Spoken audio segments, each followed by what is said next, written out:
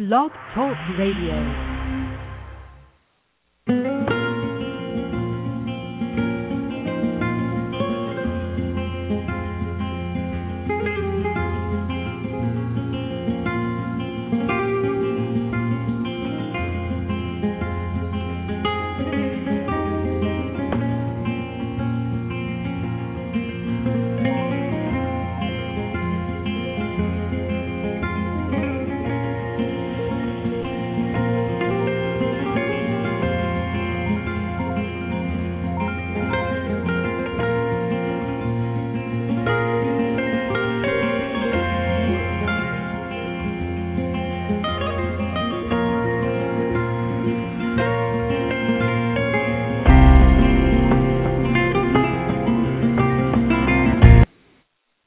Hi, welcome to Blog Talk Radio, Safe Recovery. I'm Monica and I'm your host. Tonight is July 18th, 2011. Safe Recovery was created and designed to give us a platform to discuss and debate the problems in 12-step meetings and its culture. Tonight we have a very special guest. So we're promoting people who have created other ways that they've gotten sober. This book is really David's life story. David Darmsteader, who wrote My Monster, sober over 2 decades. And I think that he is in the queue, so I'm just going to bring David on. Hey. Hello, you're live. I'm in the queue. What's up? Hey. You're live on Safe Recovery, Blog Talk Radio, David. How does it feel? What's it called? What's that? Straight Recovery? Safe. Yeah, Blog Talk Radio, Safe Recovery. Like it's safe. Yeah. Yeah. I feel pretty safe today. Yeah, and so, how are you doing today? I'm shit, but I don't have to call my sponsor and get some opinion that's going to piss me off even more, which I didn't like in my experience in AA. Sometimes you call your sponsor, and your sponsor would actually make you feel worse than when you felt before you even called them. And a lot of it was just personal opinions and their personal experience. Right. And it used to irritate the fuck out of me. And then I get off the phone thinking, I hate this guy. Anyway. You want to give us an example? Yeah, I think that's true. I mean, example of one of the times when that happened? Or look at what step are you on? Or just something out of the air, like they might have just been screaming at their wife and you get on the phone and they're like, yeah, what do you want? And it's just, I don't know, I'd rather talk to somebody on the street sometimes. Yeah, well, I guess you talked to somebody in the Amazon instead, didn't you? Well, yeah, I went to Peru in October of 2010 because I had been sober for 20 years and I just was feeling a little bit empty at the meetings, feeling like it was kind of a loop, like a loop tape, or I don't know. There just was kind of a dead zone for me personally, and I wanted to do something else. And the person that was sponsoring me at the time, I had mentioned to them about going to Peru, and they just ignored me and said bad idea. And I went online and I found this place in the Amazon, and I sent the link to my sponsor, and I said, look this over. This is something I feel like I really want to do. It's going to continue my spiritual growth, and he never read it. And then, I just, because it wasn't AA approved, I was kind of scorned by some people. Most of it was fear-based, but I knew I had to go, and when I went online and I saw the eyes of these shaman women, it just felt like this is something I had to do, and I didn't want to be fearful about it. So I went down to Peru by myself. I flew into Lima, and I took a plane to Iquitos, and I took a bus to the edge of the Amazon, and I went up the Amazon for 2.5 hours and got dropped off in a path in the jungle and walked 2 hours into the jungle and met these Shipipo Indians, and I did 12 days, 7 ayahuasca ceremonies, and it was the most supreme experience I've had in my life. And it was, for me, it was like a true 4th and 5th step 10,000-fold. I mean, personally. Yeah. I I have to thank AA members maybe for teaching me how to use the practice of surrender, but this experience brought me, to my knees and back again. And I came out of there with some kind of blessing, and I haven't been to AA since. Actually, there was a voice clear in my head saying, your alcoholism is gone, and I was so scared to hear that. I asked, where did it go? And the voice said, it's gone. If you want it back, we'll give it to you. And I was kind of laughing, saying, no, I don't want it back. Yeah. It basically took a lot of that away from me, and I don't know how to explain it. I'm really interested in the story. Kevin had told me a little bit of what you had shared with him, but I think a lot of our listeners who are people that many have left AA, which I was telling you about, you didn't seem to know about it, but there's a website called Stinkin' Thinkin', and there's a thread called Why I Left AA. And many of us feel that, that it's not true, that, like Smart Recovery, they think, well, maybe you needed a year. They don't even tell you, you need to come here for a year or two. But they think after that you should just go and live your life, that no one ever says you need to keep coming here for the rest of your life, and, you have this disease. And so when I was in the process of changing my whole belief system, when you had come back and talked to Kevin, so I was very, very interested, and still am. And, we have a whole, hour or whatever, 53 minutes to talk about it. And then if we want, maybe halfway into it, if you want to take callers, there's about there's about 7 people in the chat just listening this way. I can't really see how many are listening on the phone or in the computer, but there's those many logged in. So you arrived there, and first of all, what is the link that you went to? The place I went to is called the Temple of Light. Light. Some people think it's life, but it's light. The Temple of Light. And it's called Ayahuasca. Ayahuasca it's from a vine in the Amazon, and they combine the vine with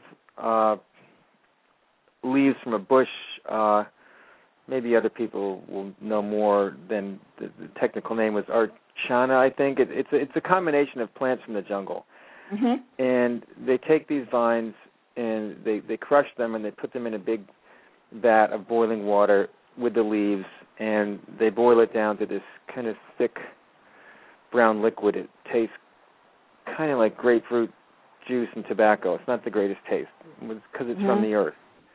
But it has qualities of, DMT, which is considered a hallucinogenic. But the thing is that this, in my experience, since I've done a lot of drugs, this wasn't a drug. This was definitely a strong spirit medicine, because it didn't, it wasn't like a party atmosphere. It was a place where you drink this with shamans, and they sing these songs. They're called Icaros, and they sing these songs, and you travel back into your past, and you see things clearly, and you confront yourself with like a massive mirror image of yourself, and you work things out, and it's like a spiritual hospital of sorts.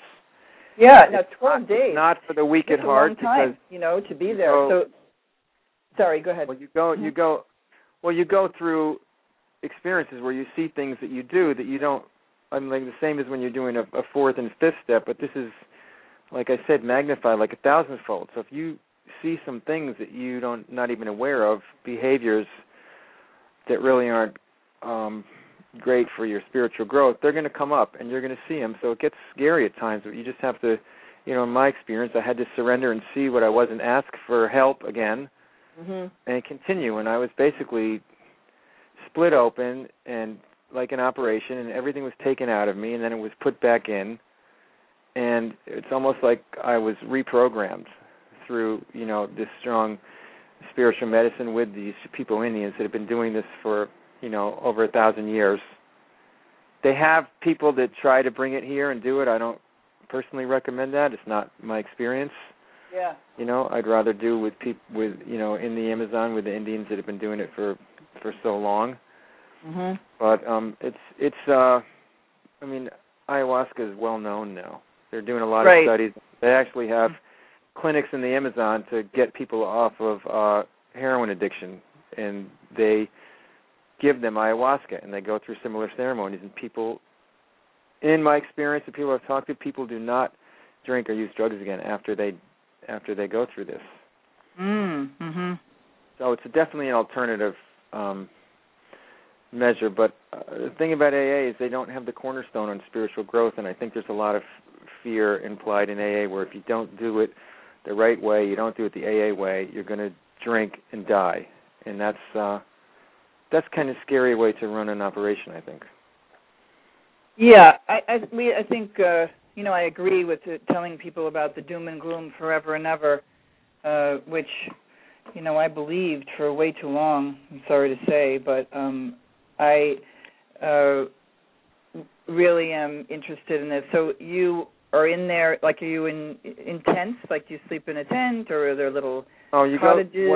Where I went, there's another place called Blue Morpho, and there's a place called Temple of the Way of Light. The reason I chose Temple of the Way of Light is because it's more of a feminine energy. There's women shamans. They're called curanderas, and the men are called curanderos. And I personally wanted to try this energy, a more nurturing energy, but there's other places. One that's highly recommended is called Blue Morpho, and you can look that up online too. And that's with one curandero who's a well-renowned curandero in the Iquitos jungle area. And I know people that have gone there too, but that's even more intense. But in my experience, I went to this place, I walked through the jungle, and it's got a bunch of little palm leaf thatched huts that are all around this big place called a tampo, and it's like a big hut, I'd say, a few thousand square feet, and that's where the ceremonies take place. So you have to go on a certain diet before you go there. 2 weeks before you go, you cannot eat meat or spices or dairy or any alcohol or any drugs. If you're on any antidepressant meds and stuff, you have to stop them a month before. So no pork and no sugar and no caffeine. Wow. Because they all kind of interfere with the qualities of the ayahuasca. So you have to go on that diet for 2 weeks, and no sex and no masturbation. So that's part of the whole deal. I don't know why, but that's why. And I saw a couple of people that didn't really follow the diet. Not that they, said they were jerking off, but I saw a couple of people that just were eating meat, and I think they were smoking weed or something like that, and they didn't have a great experience. But there's a certain diet you go on, and then when you get there, there's about 15 other people there, and you all meet, and you meet the curanderos, and the curanderas, and there's an interpreter because the interpreter speaks Spanish and both Shipibo Indian dialect. And if you speak Spanish, it's fine, but if you don't, they have someone who can interpret things for you. But it's just like going to a doctor. You go into this little hut, and there's 4 women and 2 men, and they're Shipibo Indians, and they're looking at you. They're basically looking right through you. Yeah. And then there's a coordinator, and they're very kind there and very thoughtful and gracious. So, there's nothing behind it all. It's all benevolent and very, very safe. Because going in the jungle, you get kind of scared. But you will talk to the coordinator who interprets, and you'll say, like in my case, I said I've been in AA for 20 years. I still feel some dark energy. It's not, I don't know what it is. I just don't feel like I want to be there anymore. I'm tired of this alcoholism.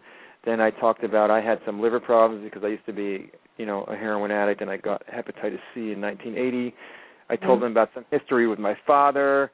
My wife had died in a car accident with my son when my son was 5 years old, and we had an argument before she died, and I still had some guilt about that. And I talked about, a couple of other physical ailments.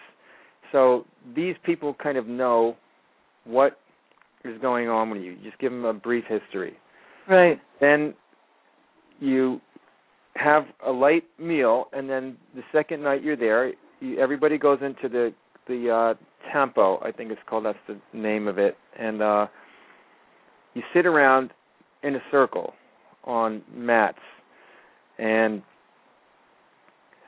the cuanderos filter in the dark. This all happens about 9 o'clock at night.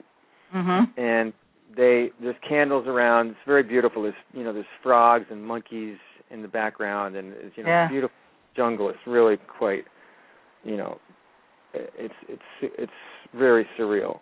And they have the ayahuasca in like a big glass jug, and there's like 4 groups or 5 groups of 3 people, and they'll just call the group, and you'll come up, and then they will pour the ayahuasca into a little glass, and you will drink it.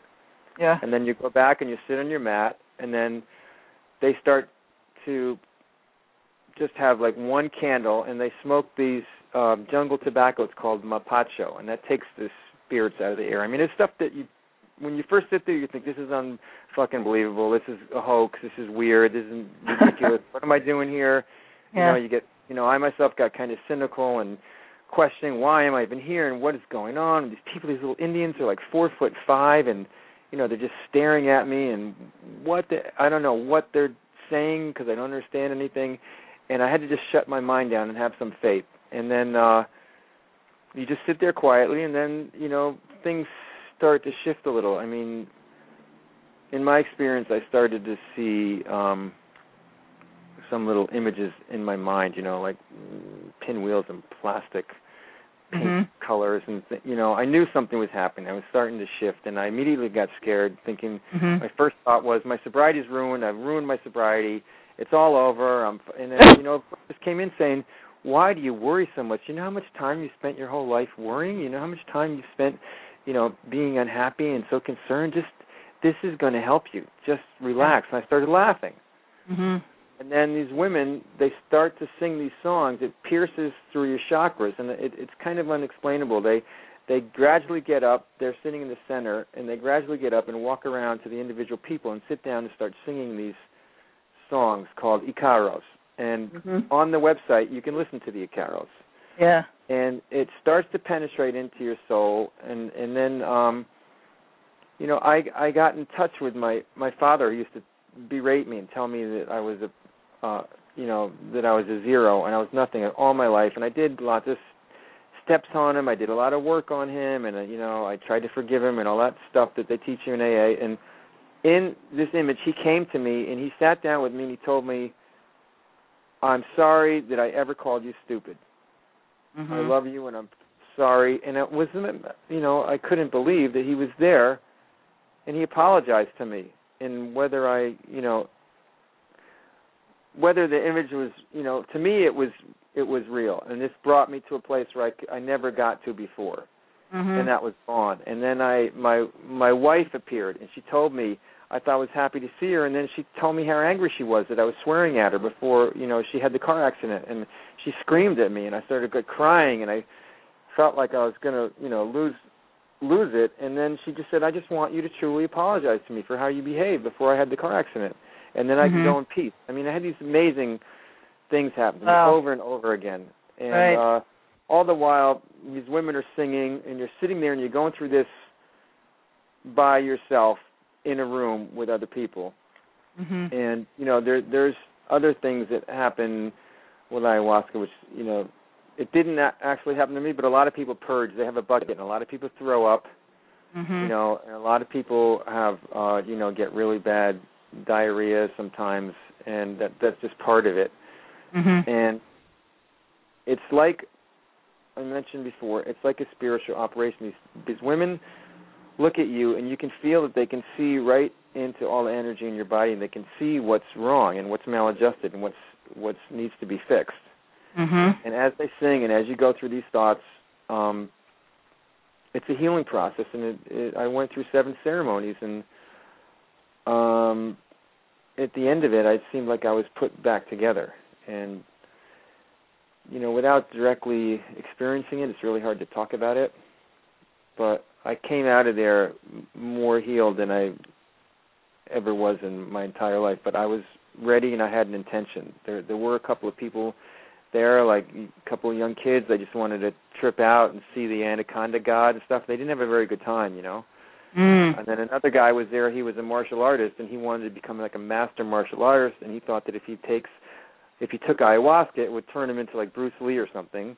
And he had a really miserable time, and he started to trip out on himself. And it was revealed that he was down there to become powerful. You know, he wasn't down there to find out about himself. What ayahuasca did for me, and I think what it does for everybody, whether they want it or not, is it boils you down to the purest version of yourself. If you go down there with the wrong intention, it's going to be revealed to you. Yeah, and I went down there wanting to heal.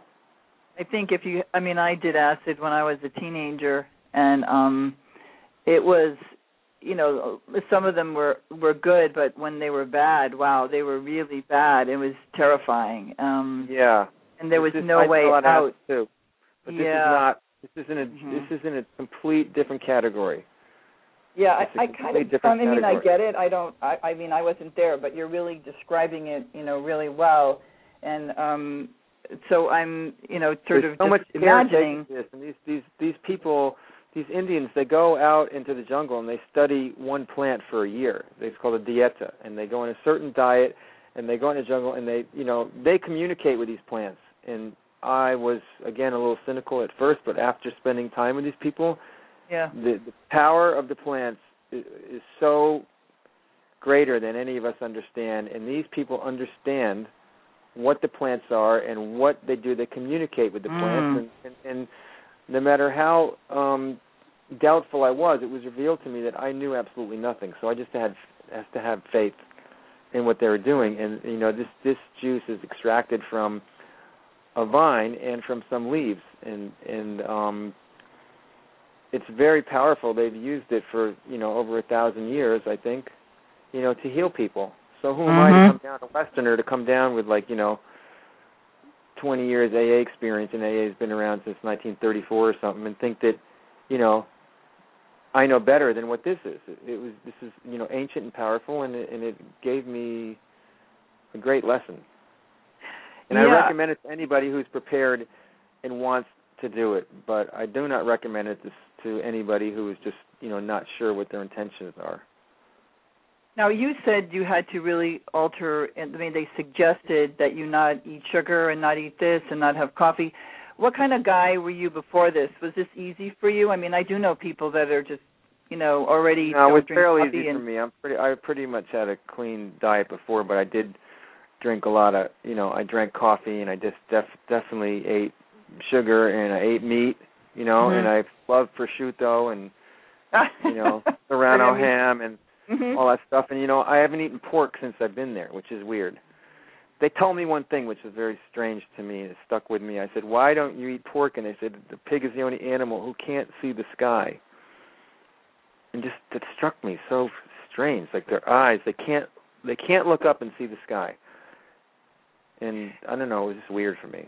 But, you know, someone else told me that they also were somewhere, his friend of Kevin's, they were over, and I forget where they were talking to somebody about the pig, but they stopped eating the pig also, but they believed that the pig is so intelligent and that it's too close to the human. Like, they're using pigs, what do you call it, things for the heart, like the ventricles. They're actually using them.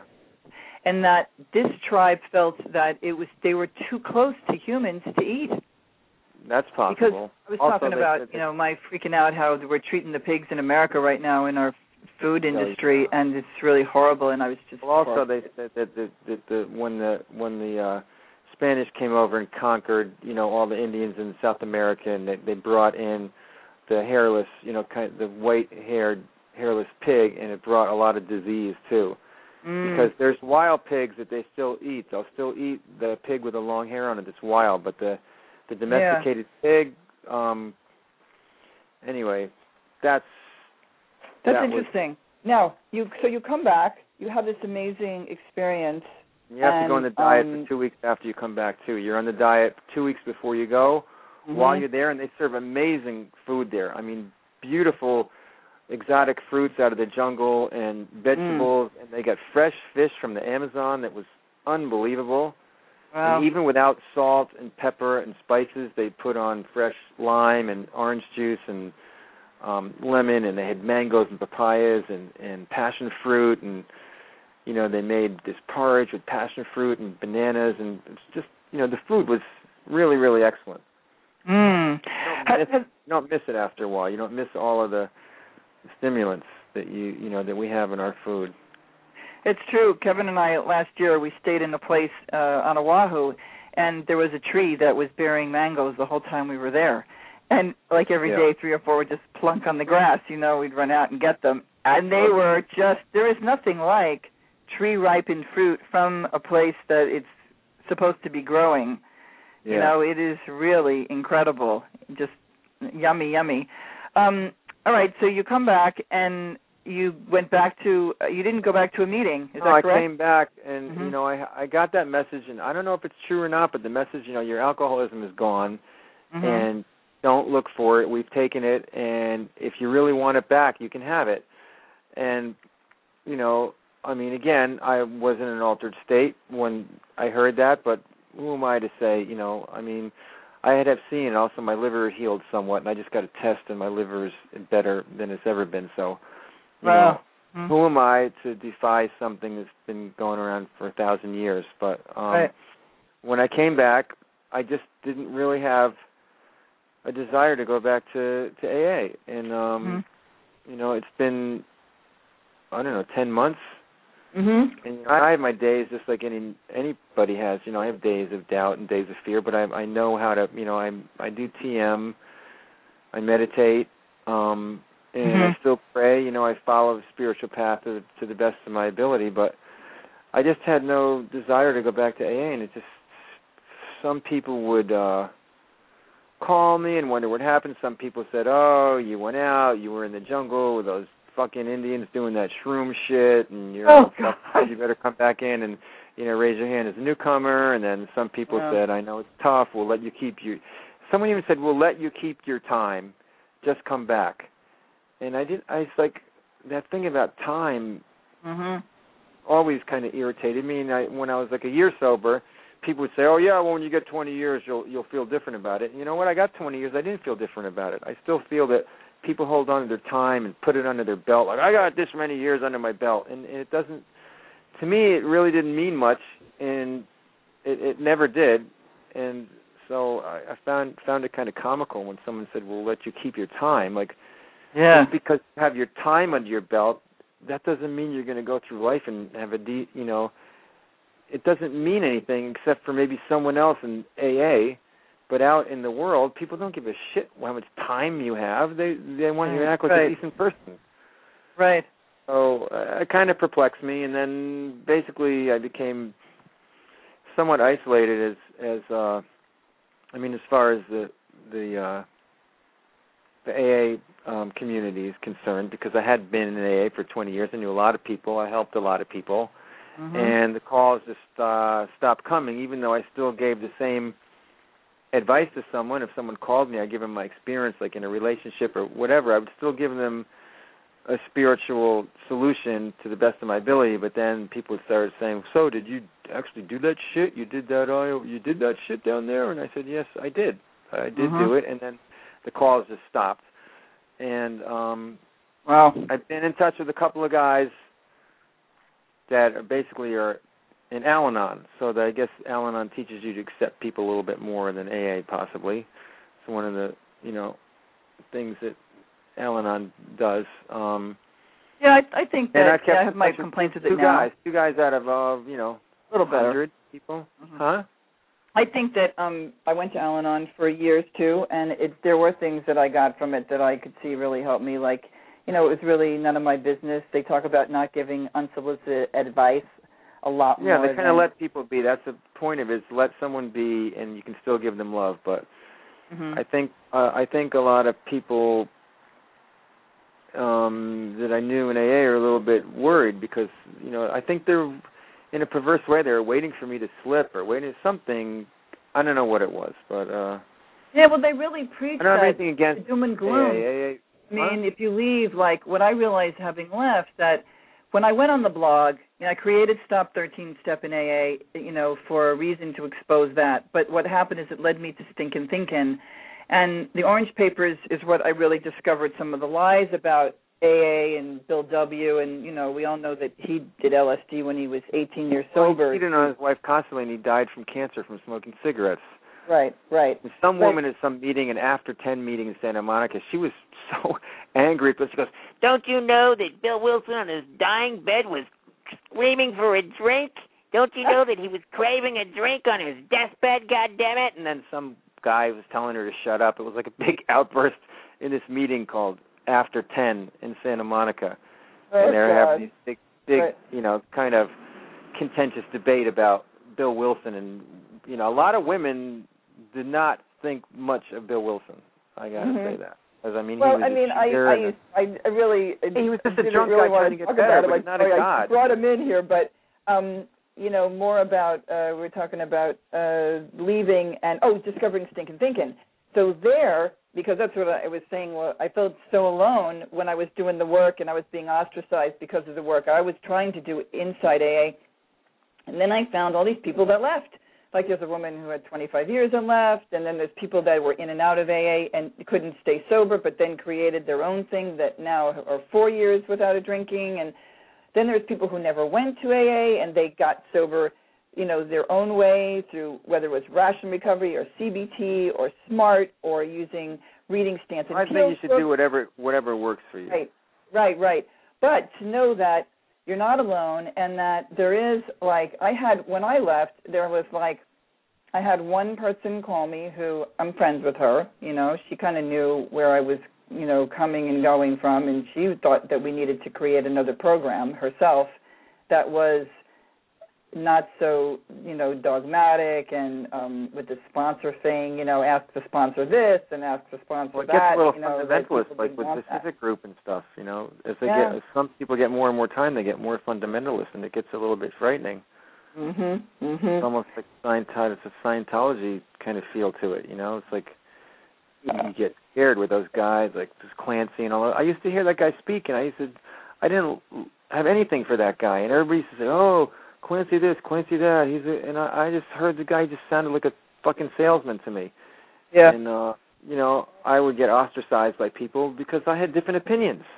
It's like I could still stay sober and fucking hate AA for a while, and people would say, "You're going to drink, you're going to," and I was like, "No, I just have my own mind. I'm thinking of things, and I'm staying sober, but I have different feelings and thoughts. I don't have to just jump off the cliff like all you fucking lemmings together, Yeah, I find it very hard to have your own, opinions in there, and if you don't follow what everybody else says, like this Clancy guy, he just seems like a great salesman. Some people naturally are great salesmen. They're going to make a lot of money. They drank, they fucked up their lives, they stopped drinking, and they become these great salesmen again because they're sober. But that doesn't mean there's anything great about them. They just got back on track, and they're making a shitload of money, and everybody thinks, "Oh, if I do what he does, I'm going to be like he is," and it's not true. Some people make money, and some people don't. And getting sober doesn't mean you're going to make money. It doesn't mean you're not going to make money. People start equating sobriety with material success, and it gets all muddled within AA, and it turns into a big clusterfuck with everybody. And right. And where's mine? And it doesn't have to do. People are individually different, whether they're alcoholics or not. Yeah. Some people are just great actors, or great salesmen, or great, businessmen, or singers, or whatever they are. They're already that.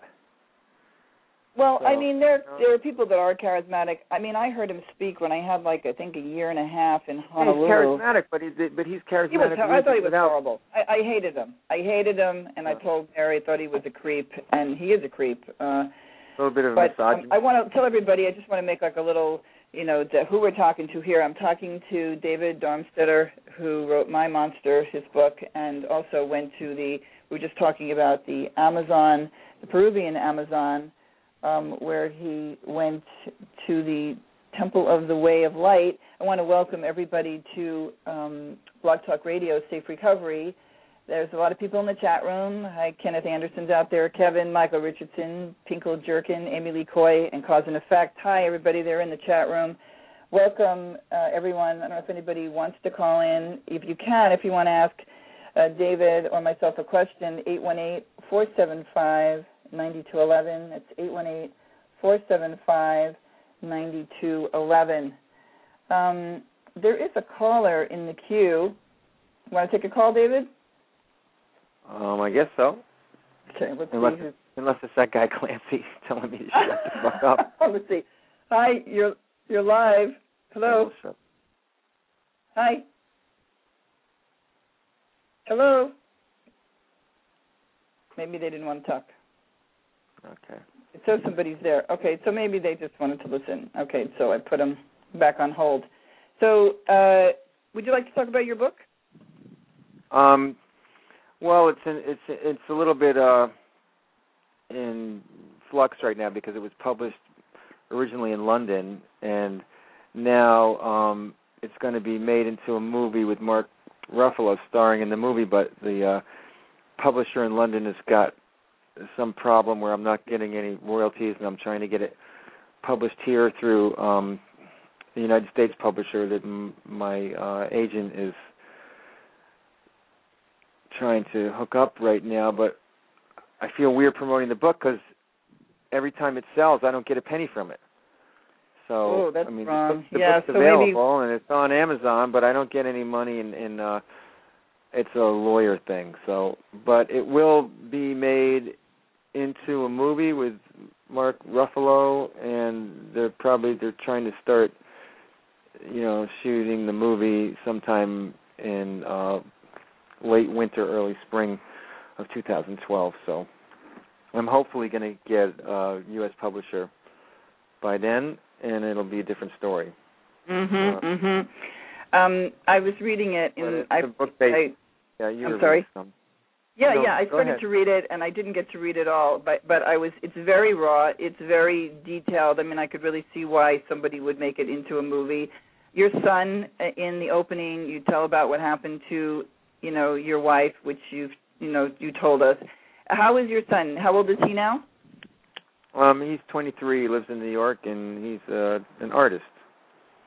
But the book was based on when he was 5. His mom died in a car accident, and I was just, a heroin addict, and I had to stop using drugs to bring him up myself, or the state was going to take him away from me. So it was kind of a challenge because I had a shitload of demons in me back then, because that was like 22 years ago.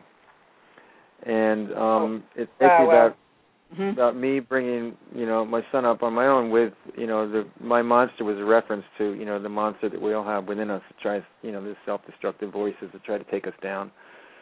And then it followed the death of my father, which was really difficult for me because I talked to you before about that. I had a lot of problems with my father growing up. And, it's basically about me and my son just trying to find a home for ourselves, within ourselves and physically a home, because we lived in a tiny one-bedroom apartment for a long time. And where did you live? It's full of, it's full of humor and joy, and also there's a lot of horrors in it, but mostly the antagonist is within, the character's own mind. Hey, we have another caller. We live in Gower. I'm going to bring another caller on. Here's somebody here that you're going to like. Hi, caller, you're live. Hi, this is Clancy. I heard what you said, David. I'm just kidding, David. It's me, Ken. What a fucking voice you have. You do a white read really good. How you doing? Hey, Massive. Good. Hey, Kevin, that was pretty good. I mean, at first I know your number, but when I heard the voice, I said, whoa, I clicked the wrong button. I've never met the guy. I never heard him, so I don't know if that's a curse or a blessing. Probably a blessing. David, good to hear you, man. How you doing? Good. How's the mole? Huh? How's the moles doing? You had that surgery, right? Oh, yeah, I'm healing up, man. I was like, I don't know, what do I have, like 30 stitches in me, Monica, or something? Yeah, I'm doing okay. Healing up. Thanks for having me. He's doing good. He's keeping his feet up. Yeah. But, Dave, I wanted to say, man, first of all, it's great to hear you. It's always great to hear. I love talking to you. And But did they tell you anything when you were there? When you did that? When you went through that experience at the Amazon, did they give you any tools or anything to? Did they say anything for you to practice or do when you left? Did they say anything that you need to keep doing?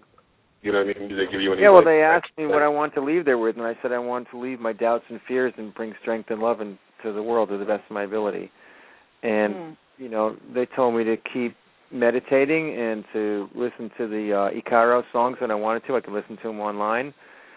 And it kind of lives inside of me, the experience. And I would go back. I haven't decided to go back just now, but I would definitely go back again. Wow. And I'd like to maybe bring some people with me there because I feel everybody should go through that experience. It really puts you face to face with yourself. Wow. And I think anybody who went through that experience would have some revelations. And there's just so many fucked up people in the world that are living these, lives like, I don't know, go all the way to Rupert Murdoch or whatever. But if any of these people that were so brutally dishonest, that if they had any experiences like this, it would just switch them around and make the world a better place. Mm-hmm. Not escape confronting your true self when you're down there, and it's going to change you. But, it's an individual process. It's growing. I mean, people just started discovering ayahuasca. I mean, Western people just started discovering ayahuasca in the 90s. It's fairly new about what it does because it was basically strictly just with the Indians, down in the Amazon, and they used it within them, their own tribes. But now it's kind of branched out, and they're seeing that it really, really has strong spiritual, healing properties to it that are almost unexplainable. It's kind of like a phenomenon, but it works. So who are we to know? I mean, they talk about parallel universes and stuff. Who are we to know what's really going on? Right. That's right. To another dimension, but who am I to say there isn't another dimension? I don't know everything. Yeah. I mean, I think it's got to be healthy than sitting in a room full of a bunch of strangers, 100 people, where there's 25 DUIs sent there, and people who are mostly sick, and most of the people with a lot of time have left. Like there's certain meeting halls where there's dominating of people that are really super lost, just trying to find their way with a lot of sick individuals without any real, leader. I just think it's bizarre how AA has evolved now, presently. And if you, even the thought forms, if you were to, what people are thinking and sitting in there, as I was getting ready to leave, began to look at it as not only that it was a place that I didn't want to be, but that I began to feel that it was actually hurtful, harmful to listen to the readings, which I felt were lies, and a lot of impressionable young people who come in, and I have to say that women in particular do fall prey to a lot of these guys because I've seen them. I've seen these predators, and you can have these women come in and just for some reason they're so frightened and impressionable, and some guy with a few years sobriety and a fucking cigar starts saying, I would just help you with the steps, and and they just they want to fuck come over, plain and simple. They want to fuck them, and they premeditate what they're going to do, and they just go around, and I see it, and it it used to really make me enraged because there's no, it's basically, you're given enough rope until you hang yourself. But some of these guys, they can destroy these women, and no one's really, I don't know. There's nothing. I mean, they say stay away from them men and all that stuff, but I don't know. It's a weird thing. I mean, there's a lot of criminals in there because a lot of criminals are alcoholics and drug addicts, but I don't know. Sometimes it just seems like a big free-for-all. Yeah, it is. I mean, we could spend a lot of time on that one, but I think we have, and, we certainly can go there. But I do think that it's can I ask, what does it cost to do this? To go to Peru? Yeah. Well, it's not cheap, but it's not really expensive considering what it does. I mean, from Los Angeles, you can, through a travel agent that the temple hooks you up with, you can fly there for $1,000 round trip. And the last time I looked, the 2-week ceremony was $1,500. You know, with food and board and everything included. So it's like $2,500. Mhm. Mhm. And there's a couple of places that are a little bit more expensive. Mhm. But yeah, I mean that's the thing is it's definitely not free, but it's cheaper than psychiatrist. More than worth it, from what you were saying. I mean, if you had, I personally do, but it's something you have to be ready and willing to do and want to do. Mhm. Mhm. So, when was the last time somebody called you, an old friend from the program, one of your guy friends, that was a positive experience? You said there's a couple that. So there's only one guy that calls me, and Kevin knows him. Kevin, you still in line? Kevin? Or he's off.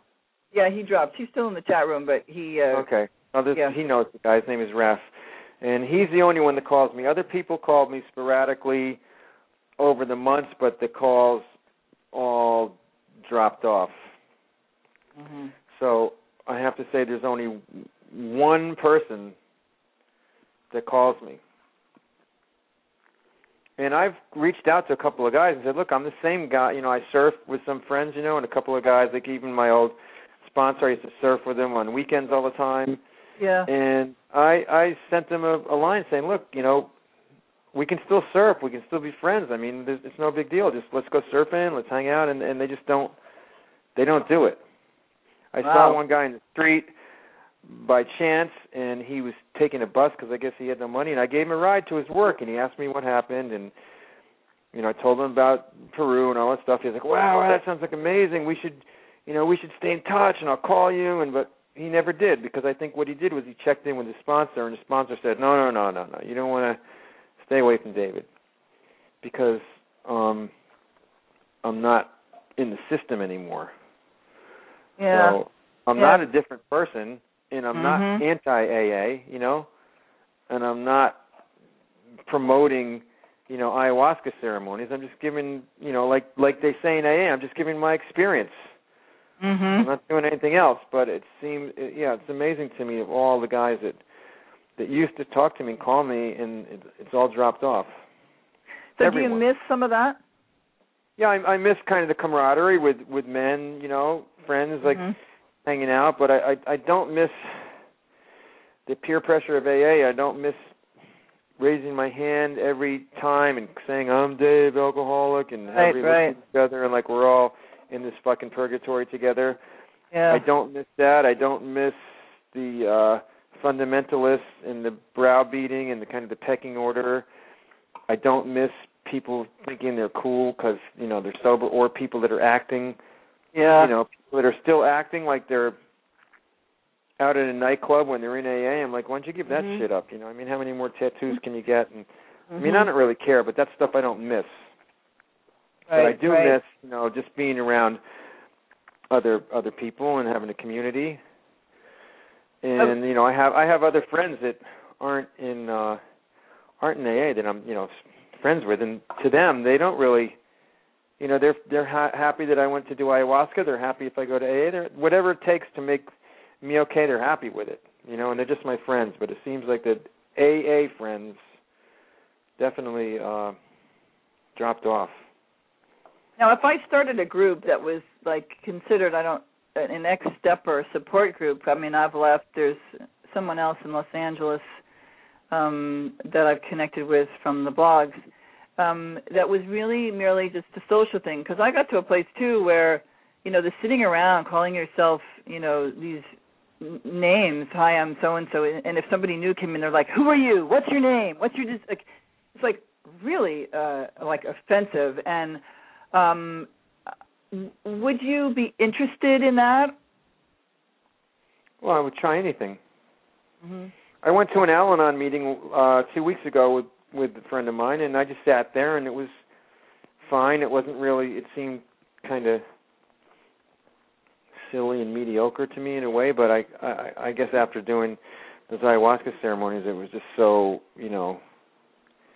intense, and this was the first time I really sat in the group since then, and it was, I went and I just sat there, and I didn't really judge it, and I was fine, and I left, so I'm willing to try, I'll do anything. Well, if we do it, we'll have you over anyway. Kevin and I talked about it. I think that it's, so interesting what you did. I feel like a little empathy for you, and not bad for you, but empathy of when I was leaving. I was so immersed in the Stinkin' Thinking blog that I had people from, literally in the UK and, here in the United States all over supporting, and some were like, she's not ever going to really leave. They've got their grips on her, and even though she's sober all the, you know what I mean? It was really funny, and there was a troll saying, you're never going to, it was so weird. But I found this incredible support on the blog that, and then people started to share, like one woman from Orange County, as I began to trust people, we would exchange, our real private emails. And one woman who had 17 years, who was completely immersed as a general service trustee and was very involved in that way, left with through her process, was honest with her sponsees, and a whole group of them left for Women for Sobriety, which is another different support group, which is very empowering, and nobody says. Well, I was honest with my sponsees, and they just got scared and scattered. Well, you have a friend here in me, a new one. I know, and I shouldn't dismiss the fact that Kevin is one of the only people that has stayed in touch with me, and he's never judged me or said anything. He just, he still talks to me, and asks me, some questions, some of my experience. If he's having a hard day, he'll call me and say, hey, what's up, Dave?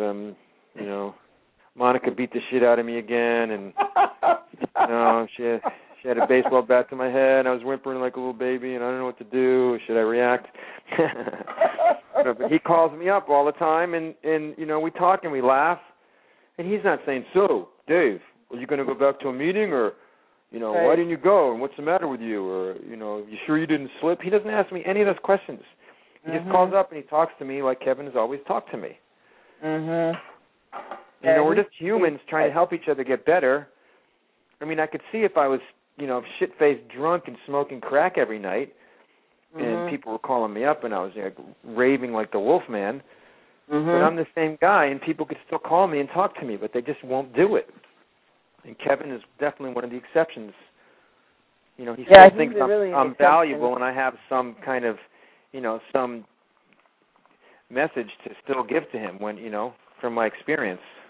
But, he's I very think that's how it should be. non-judgmental, Kevin. You know what I mean? Kevin is really has a big heart and really kind, and knows what I think it is to suffer, as some of us. He really does. So he knows, and I think he's very, very open. Has been so supportive with me as he's watched someone who was a total, drinking the Kool-Aid, as we say it, kind of a person, to someone who left, and not only left, but started a blog and, was doing activism work to expose everything you and I just talked about. So I'm happy to hear that he was that way with you. And, we have about 6 minutes left. I'd like to give you time to, talk either more about the experience that you did in the Amazon, or about your book, or anything that you would like to talk about.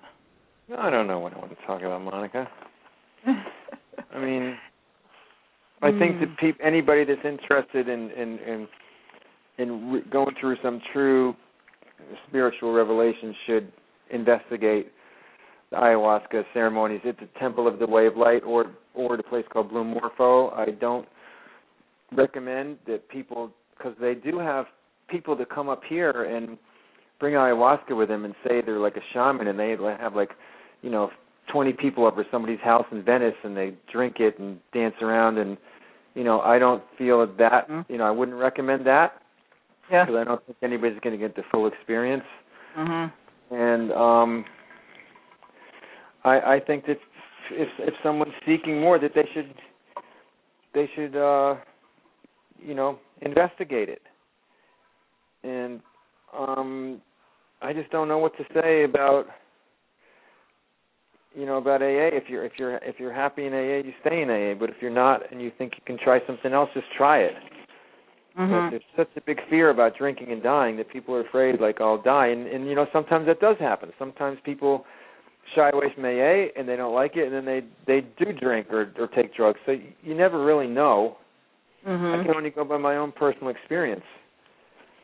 And for me, what happened was I ran into a guy at a party over the summer.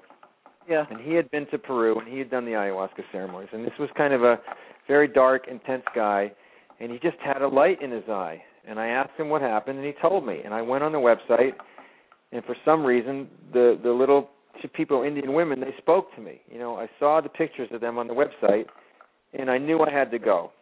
I didn't even know that was going to happen to me.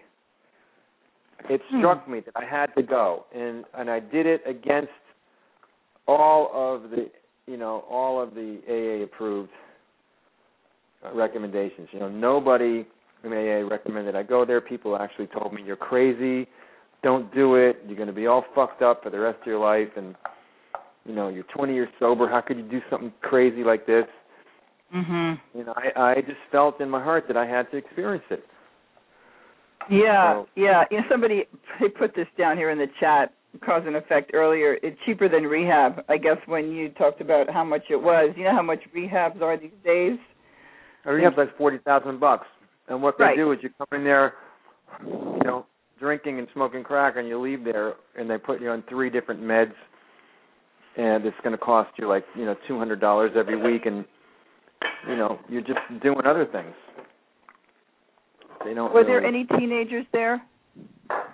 There was more women there than men, and the age ranged from about 22 years old to 65 years old. Yeah, there's a wide array of people, and the bottom line of the whole thing is it's very benevolent, even though you go through some horrifying shit, on your own. They're there to help you, and they're very accommodating. And there were women there on their own. I mean, I couldn't believe it, but they were totally safe.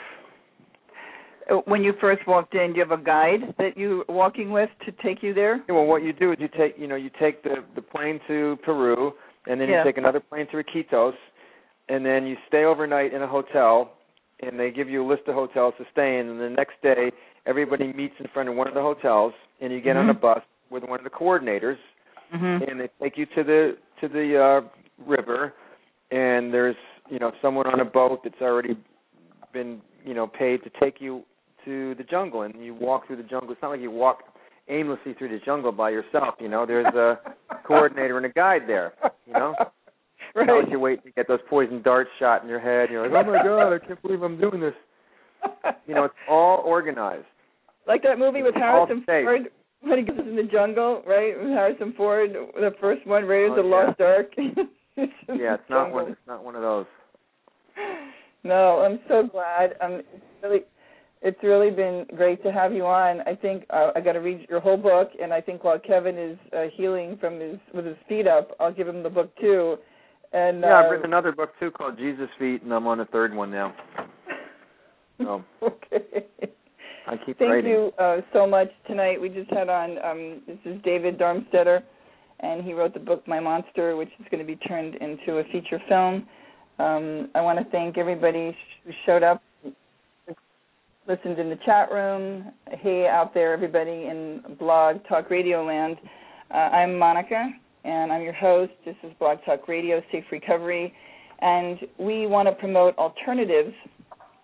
We want everybody to speak up and speak out about what's really going on, know the truth. Our slogan is empowerment, not powerless sobriety. And you can look online for Smart Recovery, Rational Recovery, Life Ring, Secular for Sobriety, Women for Sobriety, Beyond Rehab with Amy Lee Coy, who wrote her book, Stephen Slate, who has the Clean Slate, read the Orange Papers, or go to stinkin'thinkin.com. for support. If you've left AA and you need support, you'll find it there. Thank you so much. I'll call you. Thanks, Monica. Good night, everybody. We'll see you next week. Good night. Thanks, David. Bye. Bye-bye, everybody.